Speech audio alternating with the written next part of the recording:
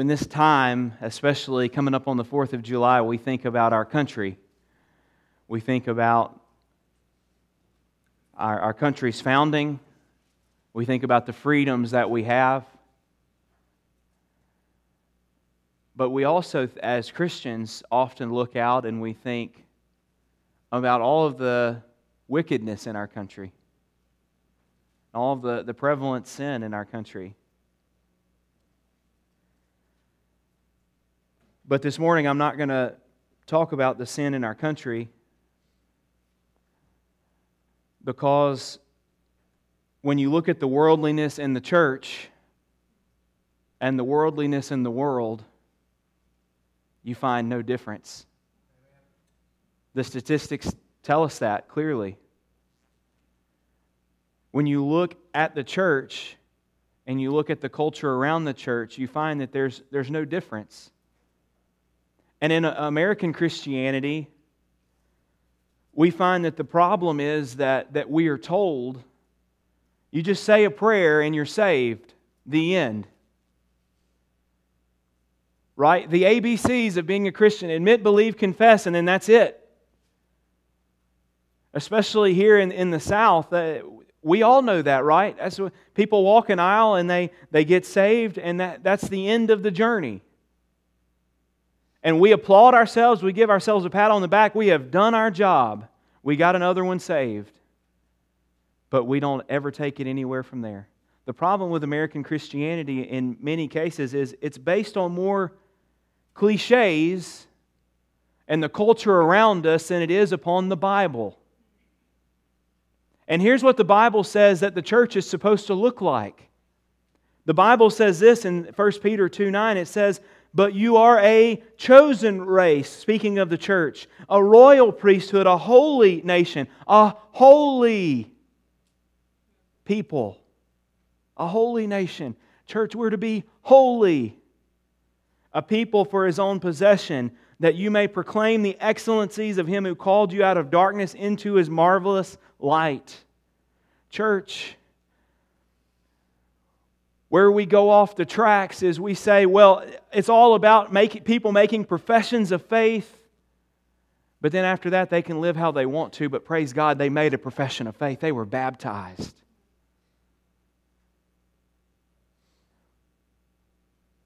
And so it's no surprise that when we look at the church, it looks the same as the world, because we've forgotten that salvation means that we are transformed and made into the image of Christ. We are a holy people.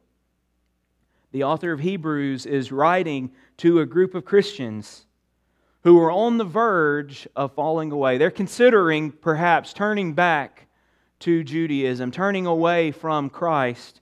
And he writes warning them the danger of being hardened by sin and falling away. And in the passage we're about to read and look at this morning, he warns these Christians about what it means if they do not grow in their Christianity. What it means if they were to sit stagnant. And so, as we look at this passage, the main thing we're going to see is we cannot stay babies in Christ forever. We must grow up. We can't stay babies in Christ forever. We must grow up. So if you would join with me as we read Hebrews chapter 5, starting in verse 11, and please stand with me if you're able as we honor the reading of God's Word.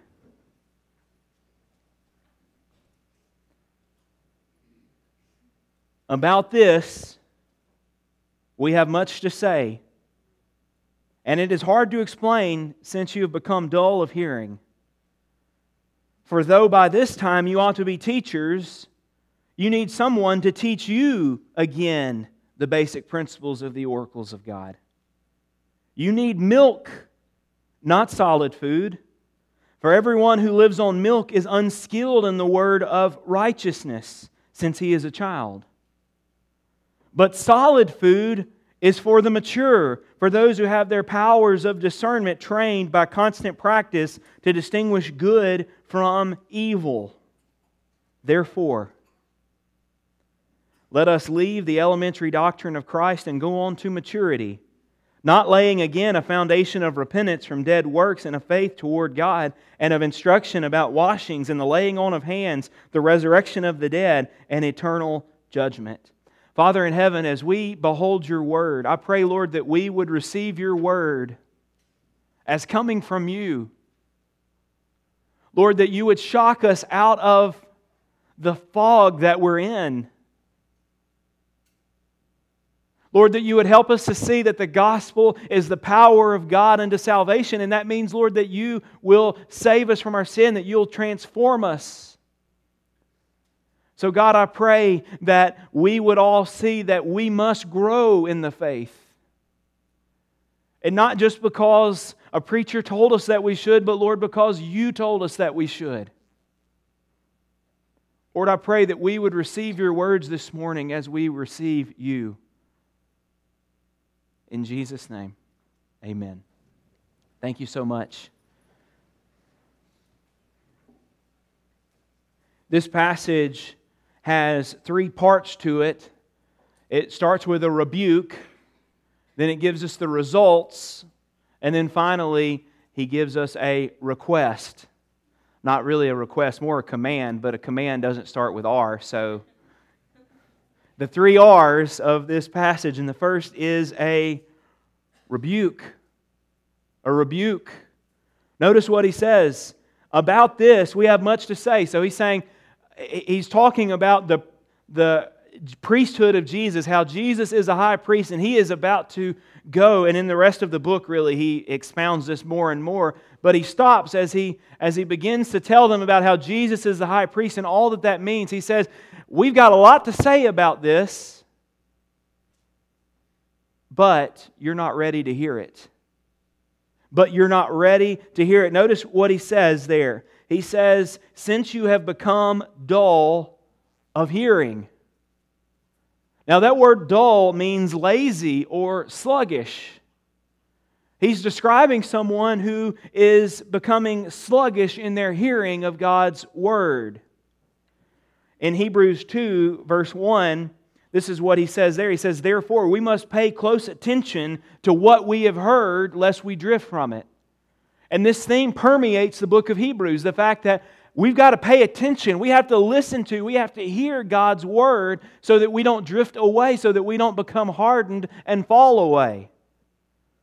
And so the point here is he's telling them, we've got a lot of things that we want to explain to you. We have a lot of things from God's Word that are deep, that are the meat of God's Word, but we can't give it to you yet because you have become sluggish in your hearing. You've become hardened in your heart. So he rebukes them for it. And he says ultimately that being dull of hearing or failing to grow, as we'll see, will ultimately cause a person to drift away. But what does he mean by dull of hearing? Does he just mean they're not listening?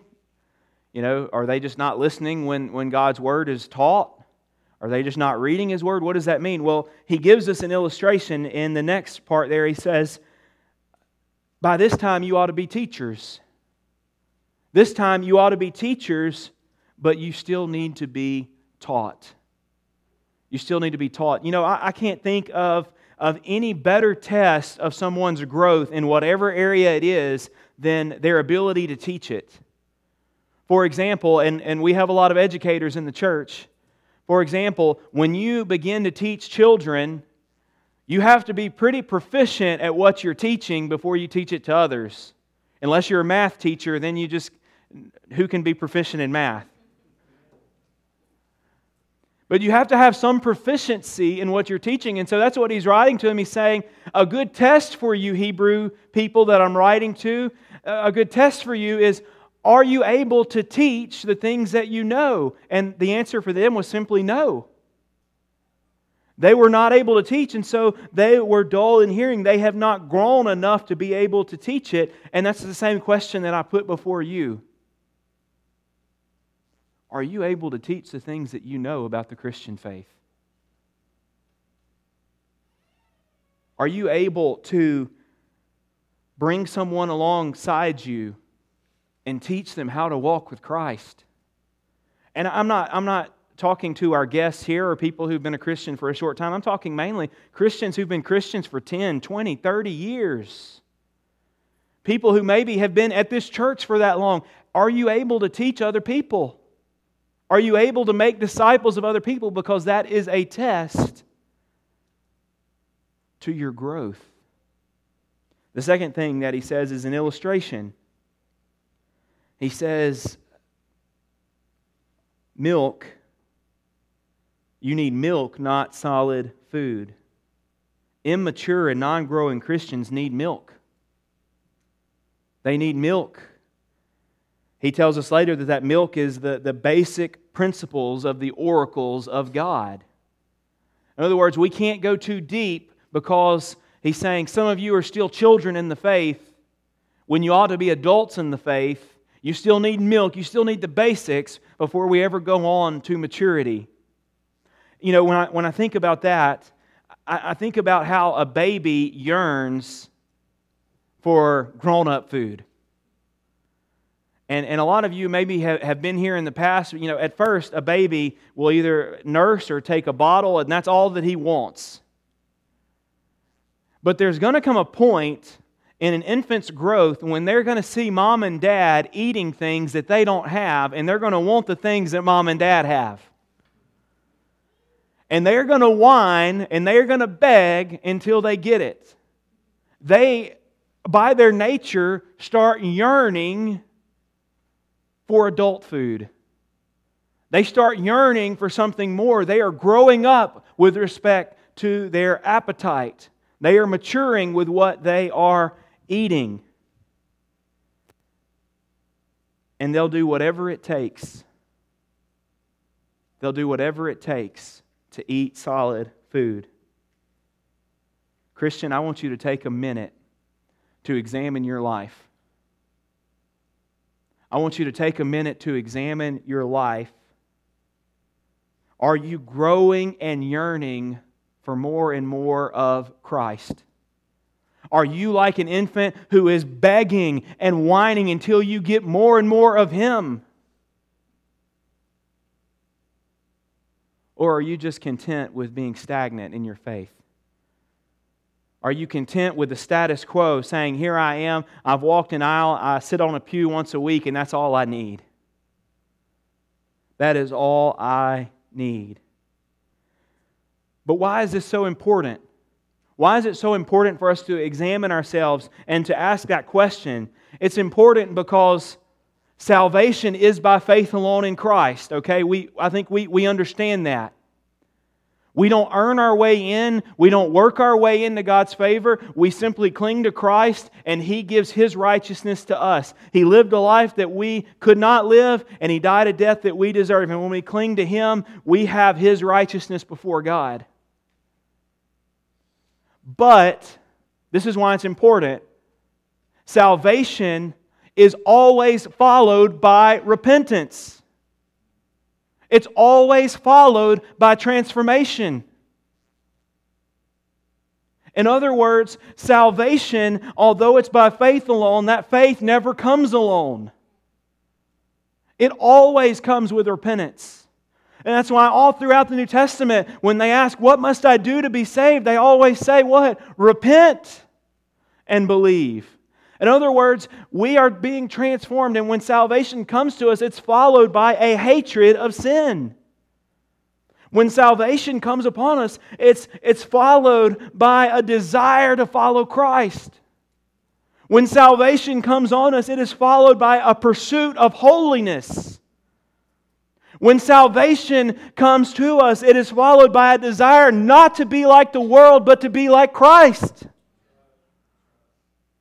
Salvation is followed by transformation. It's followed by growth. It does not end when you pray a sinner's prayer and say amen and then think you can go and sit the rest of your life and live it however you want. No, Christ will make us holy or we are not His. But it's also important because we're in this thing together. So, as a church, that means one person's growth or one person's lack of growth affects the whole body. That means that our church will never move forward in its mission. And I say this as prophetically as I can, and I want you to hear me. It is my heart that our church advance forward in the mission, but I'm telling you, we will never do that. We will never move forward in the mission until we as individuals devote ourselves to growth. A church cannot be on mission when its members are not growing in the Lord. You can't have a half-hearted church engage wholeheartedly in the mission.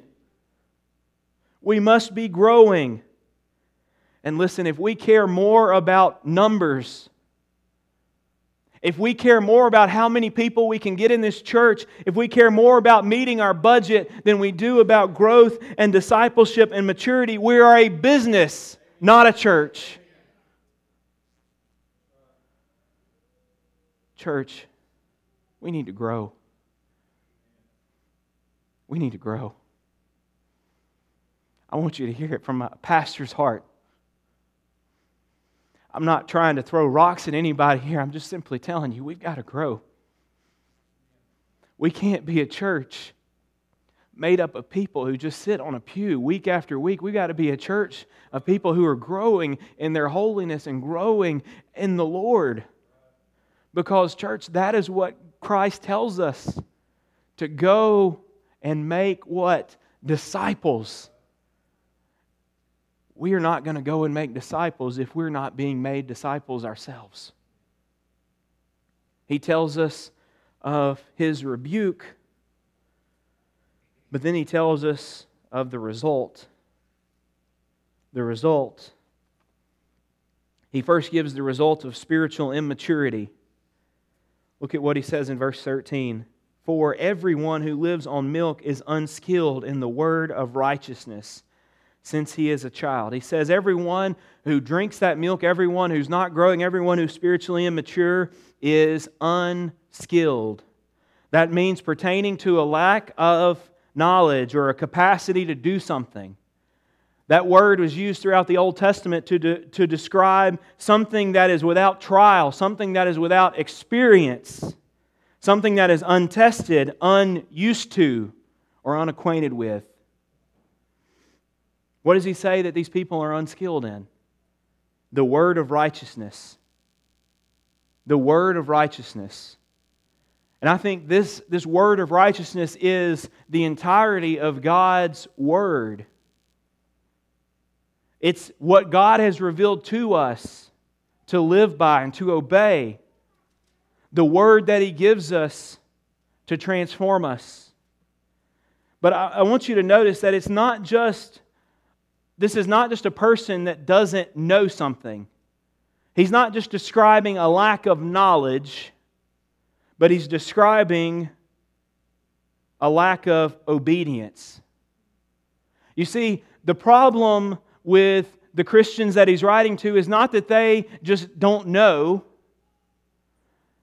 It's not just that they don't know about a certain doctrine or a certain teaching. No, the problem is they're not living it out. They're not obeying. They're unacquainted with it. They are unskilled in it. They are unpracticed with it. He says that they are unskilled in the word of righteousness. But why is this so bad? Who cares if they're unskilled? Well, it becomes really relevant to us when we see Hebrews chapter 10, when he describes the end of the result of these people. Hebrews chapter 10, verses 26 to 31 says this, For if we go on sinning deliberately after receiving a knowledge of the truth, then there no longer remains a sacrifice for sins, but a fearful expectation of judgment and a fury of fire that will consume the adversaries. Anyone who has set aside the law of Moses dies without mercy on the evidence of 2 or 3 witnesses. How much worse punishment do you think will be deserved by the one who has trampled underfoot the Son of God and has profaned the blood of the covenant by which He was sanctified and has outraged the Spirit of grace? For we know the one who says, Vengeance is mine, I will repay. The Lord will judge His people. It's a fearful thing to fall into the hands of a living God. The end result of what He's describing here, this lack of growth, this maintaining of the status quo, ultimately leads to people falling away. Now you can say, did they lose their salvation or were they never saved to begin with? I mean, I would say they were probably never saved to begin with, but the end result is the same. They're not saved. They think themselves all right before God because they prayed a prayer and they get before Him and they face His wrath. And it gets even worse. In Matthew chapter 7, hear the words of our Lord. Not everyone who says to me, Lord, Lord, will enter the kingdom of heaven, but the one who does the will of my Father who is in heaven. This is scary. On that day, many will say to me, Lord, Lord, did we not prophesy in Your name and cast out demons in Your name and do many mighty works in Your name? Lord, Lord, didn't we walk down an aisle? Lord, Lord, weren't we baptized? Lord, Lord, didn't we go to church on Sunday? And then I will tell them plainly, I never knew you. Depart from me, you workers of lawlessness.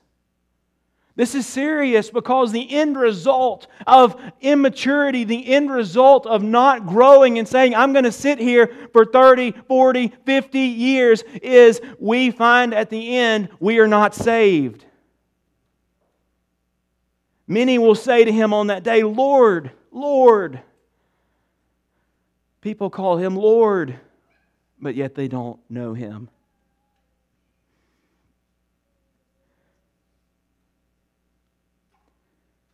Notice He says, since He is a child, He's calling these people children. When you think about it, as soon as a child is born, the first milestone that the doctors want to see is, will the baby regain his original birth weight? You see, birth is traumatic. Very traumatic. And not just for the baby, but for the mother. But the baby loses weight as soon as the baby enters into the world. And so the first thing they want to see is this baby growing? And then after he regains his birth weight, is he staying on track with his growth? Why are doctors so concerned about this? Because doctors know something. That if a baby stops growing, the baby will die. If a baby stops growing, he will die. That's why it's so important that babies have nutrients, that babies are taken care of and fed, because without that they will stop growing and they will ultimately die.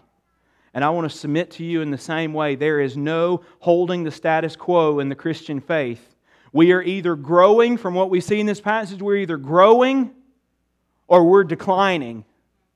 We're either becoming more and more holy or we're becoming more and more worldly. There is no, I'm just going to hold my own and be here with Jesus and keep the status quo. He changes now and gives the result of not just spiritual immaturity, but now He gives us the result of spiritual maturity. He says solid food in verse 14 is for the mature. Solid food is for the mature. And He says two things about the mature person. The one who is growing. He says, first of all, that his powers of discernment are trained. His powers of discernment are trained. And notice it says, by constant practice. Literally, that could be translated because of habit. Because of habit. In other words, his powers of discernment are trained because he's constantly using them. He's constantly attempting to grow. As a Christian matures, he uses more and more discernment and wisdom from God's Word to obey. You know, when I was younger, and still to an extent today, I hate cleaning up after myself. I hate cleaning up after myself. In fact, when I was in college, people would tell me, you've got to clean this dorm room. It's horrible. It's horrible. I hate to do it, but you know, as I grew into adulthood, I started doing it more and more, especially after I got married. Thank you. I was hoping somebody was going to get that. Especially after I got married, and then all of a sudden I started putting it into practice a lot more. Still not as much as I probably should, but I put it into practice more and more. And you know, something happened to me. As I did this thing that was not necessarily pleasant, was not necessarily comfortable, I realized that I started to hate it less and less. In fact, as I grew more into adulthood, I realized that there are times where the filth around me is so much that I just go after it. And I'm like, what has happened to me that I am this way? And you know, it's because of constant doing it. It's because of constantly doing the thing that's uncomfortable. I've grown in this area into maturity, into adulthood. Now, Brittany is going to tell you as soon as the service is over that I haven't grown enough, but some progress is better than none. There is no way for a Christian in the same way. We should be putting to practice the things by habit, using our discernment, by habit, taking steps of obedience and taking steps of maturing and growing. The second thing he says about a spiritually mature person is they have the ability to discern between good and evil. Christian maturity brings about the ability to discern. And I don't know if you've realized this, but the world is not black and white, is it? There is so much gray in the world. It's not just, I'm either going to do right or I'm going to do wrong, but a lot of times we find ourselves, well, I'm going to kind of go somewhere in the middle. And in our gray world, where it's hard to see what is godly and what is not, we need the power to discern good from evil. It's not something that we get and we can check off a list, but as we grow, we find that we can discern the will of God more and more easily. And as we go through life with these gray areas, we take the principles that we learn from God's Word, principles that we have put into practice, principles that we have been striving, though it's uncomfortable, to obey and to grow. And as we do that, we can take these principles and all of a sudden it becomes clear to us this is what needs to happen. You know, in our culture, we ask the question, well, what is God's will? What is God's will in this area? What is God's will in that area? And we look for signs. We look for God to write it in the sky for us. But I would submit to you today that this is what He's describing. You want to know the will of God? Do you want to know which direction you should go? Grow into Christian maturity, and as you grow, you will know what God's will is. As you grow into maturity, you will discern the things of God. You will discern what His will is and how to obey in the gray areas. Finally, he gives us a request. A request. Starting in verse 1 of chapter 6, therefore, and skipping ahead a little bit, go on to maturity. That word he uses, to go on to maturity, means to cause to follow a certain course of direction or conduct. I like the way the New American Standard puts it. It says to press on. So he rebukes the people. He tells them the results of where they're headed. And then finally he makes a request. And it's not over until the request is made. The request, the command is, all right, now that I've told you these things, go on to maturity. Now that I've told you these things, don't shrink back, but press on. Now that I've told you these things, put these into practice. He says, to do that, let us leave the elementary doctrines behind. What are the elementary doctrines? What are the basic things he's talking about? Well, for the people he's writing to, it's repentance from dead works, he says. It's faith towards God. There you have it, repentance and faith. It's instructions about washings, which probably refers to the difference between baptisms and the water purification rites that these people used to practice in Judaism. He says the laying on of hands, the resurrection of the dead, eternal judgment, all of these things are great. And you've heard me say it before, but we don't just move on from the gospel, but we live in the gospel every day. But that does not mean that we never learn more than the basics. We're not just gospel people that say, well, I've got the gospel and I don't have to learn anything else. No, we're gospel people who say, I have the gospel, I am loved by God, I am accepted by Him outside of my performance. Christ is everything to me. I'm clinging to Him, and now I'm going to go and grow and learn more. I'm going to be more faithful in obeying. And so the simple question that I have is, how do we do that? How do we go on to maturity like He says? Well, I think for us today, first of all, we've got to repent. The first step is the same way that we began. We've got to repent. We have to ask for His forgiveness for not growing, for being so lackadaisical when it comes to spiritual maturity. And then,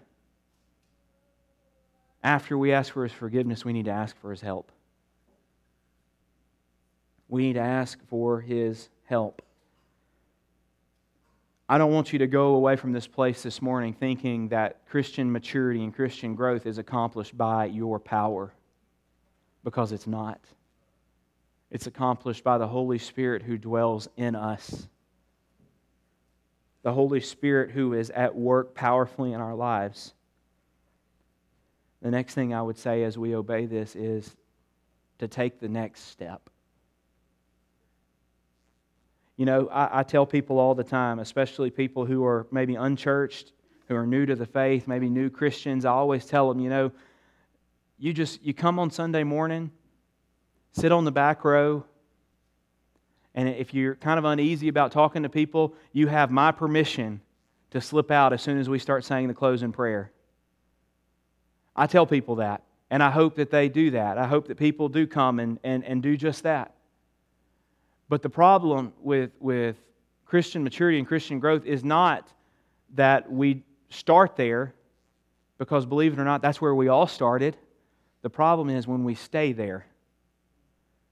And so the way that we obey this to go on to maturity is very simple. Where we are, we take the next step of maturity in faith. That means for a lot of people who maybe here every once in a while, for you that may look like you being more regular in your attendance on Sunday morning. For those of you who are regular in your attendance, that may look like you saying, you know, I'm going to step out and I'm going to start growing deeper in the Wednesday night Bible study. For all of us, that should mean that we take the next step to be consistent in reading God's Word on a day-to-day basis and praying on a day-to-day basis. Maybe if you're here and you're here all the time, you're here Sunday morning, Sunday night, Wednesday night, and you're thinking, well, where is there for me to grow? Maybe for you need to serve. You need to serve. There's always a step that you need to take to grow in your faith. And I wish I could. I really wish I could just stand here and say, this is what you need to do, but I can't do that. You know what the next step of growth is for you. If you're a Christian, my prayer for you is that the Holy Spirit makes it very clear to you the next baby step you need to take, the next step you need to take to grow. And if you're here this morning and you're not a Christian, this is the best news of the Christian faith, what we're talking about this morning. You say, well, why is that? That sounds really hard. This is the best news about the Christian faith because we're not preaching to you.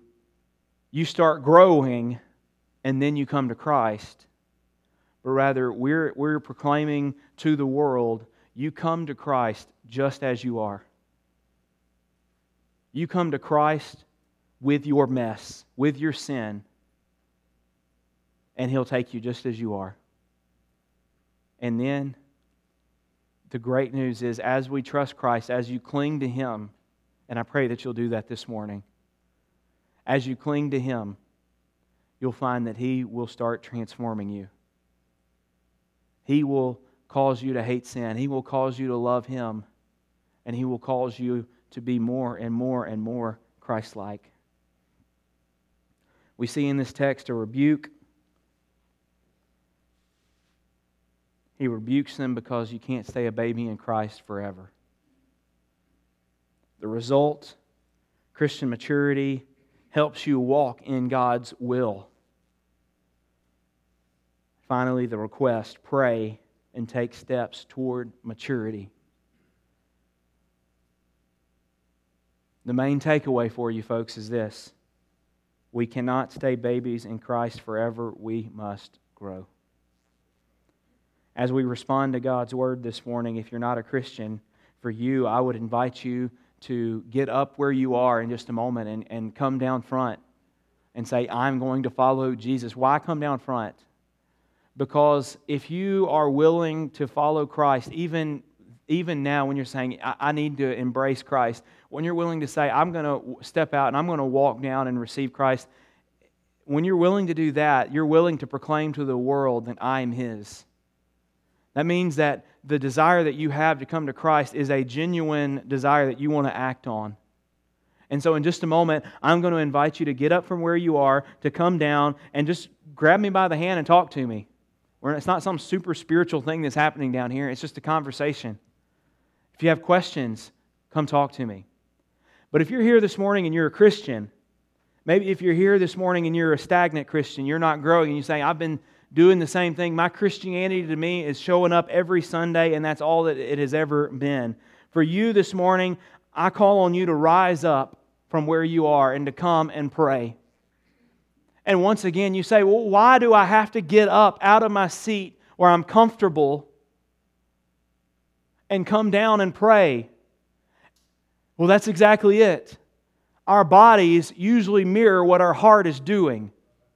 And so when I say I'm not going to physically move because I'm comfortable or because I don't know what these people may think about me, then that means my heart is there as well. My heart has not changed. And so for you, I would call on you this morning to put to action with your body what is happening in your heart. And if you're here this morning and you are a growing Christian, you say, I appreciate your words, and this is encouraging. This means that we should never stop. But I'm growing. I feel like I'm trying to be faithful to you this morning. I call on you to pray for your brothers and sisters because we are in this together. And we cannot have half of a church who is mature and half of a church who's stagnant and immature and expect for God to bless it. We need to pray for each other and pray that God would move. Let's pray. Father in heaven, thank you so much for your word.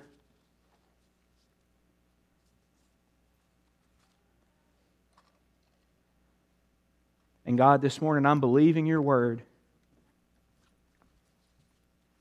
I'm believing that your word is powerful.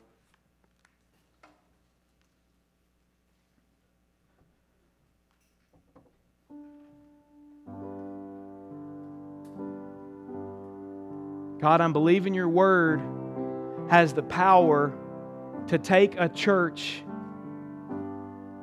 that has apathy and stagnancy and to bring it to vibrancy and growth and discipleship.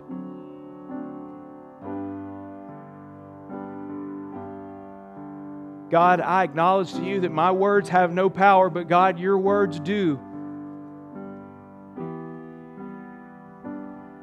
And so, Lord, this morning as we sing, Lord, I'm coming home, I pray that people today would say, it is a cry of my heart that I'm coming home, yes. Lord, that you would stir the hearts of us, that we would not come before you with a false fire, that we would not come before you saying, I'm good where I am, but we would come before you and say, Lord, use me. Lord, use me to reach the nations. Lord, use me to reach the community. God, I pray that some lost person would come and realize that today they can be saved. Today they can have a relationship with you that they've never had before. Today they can be set free and transformed. Today their chains can be broken. Father, I believe that the gospel is the power unto salvation. And so, Lord, today would you move powerfully in Jesus' name. Amen.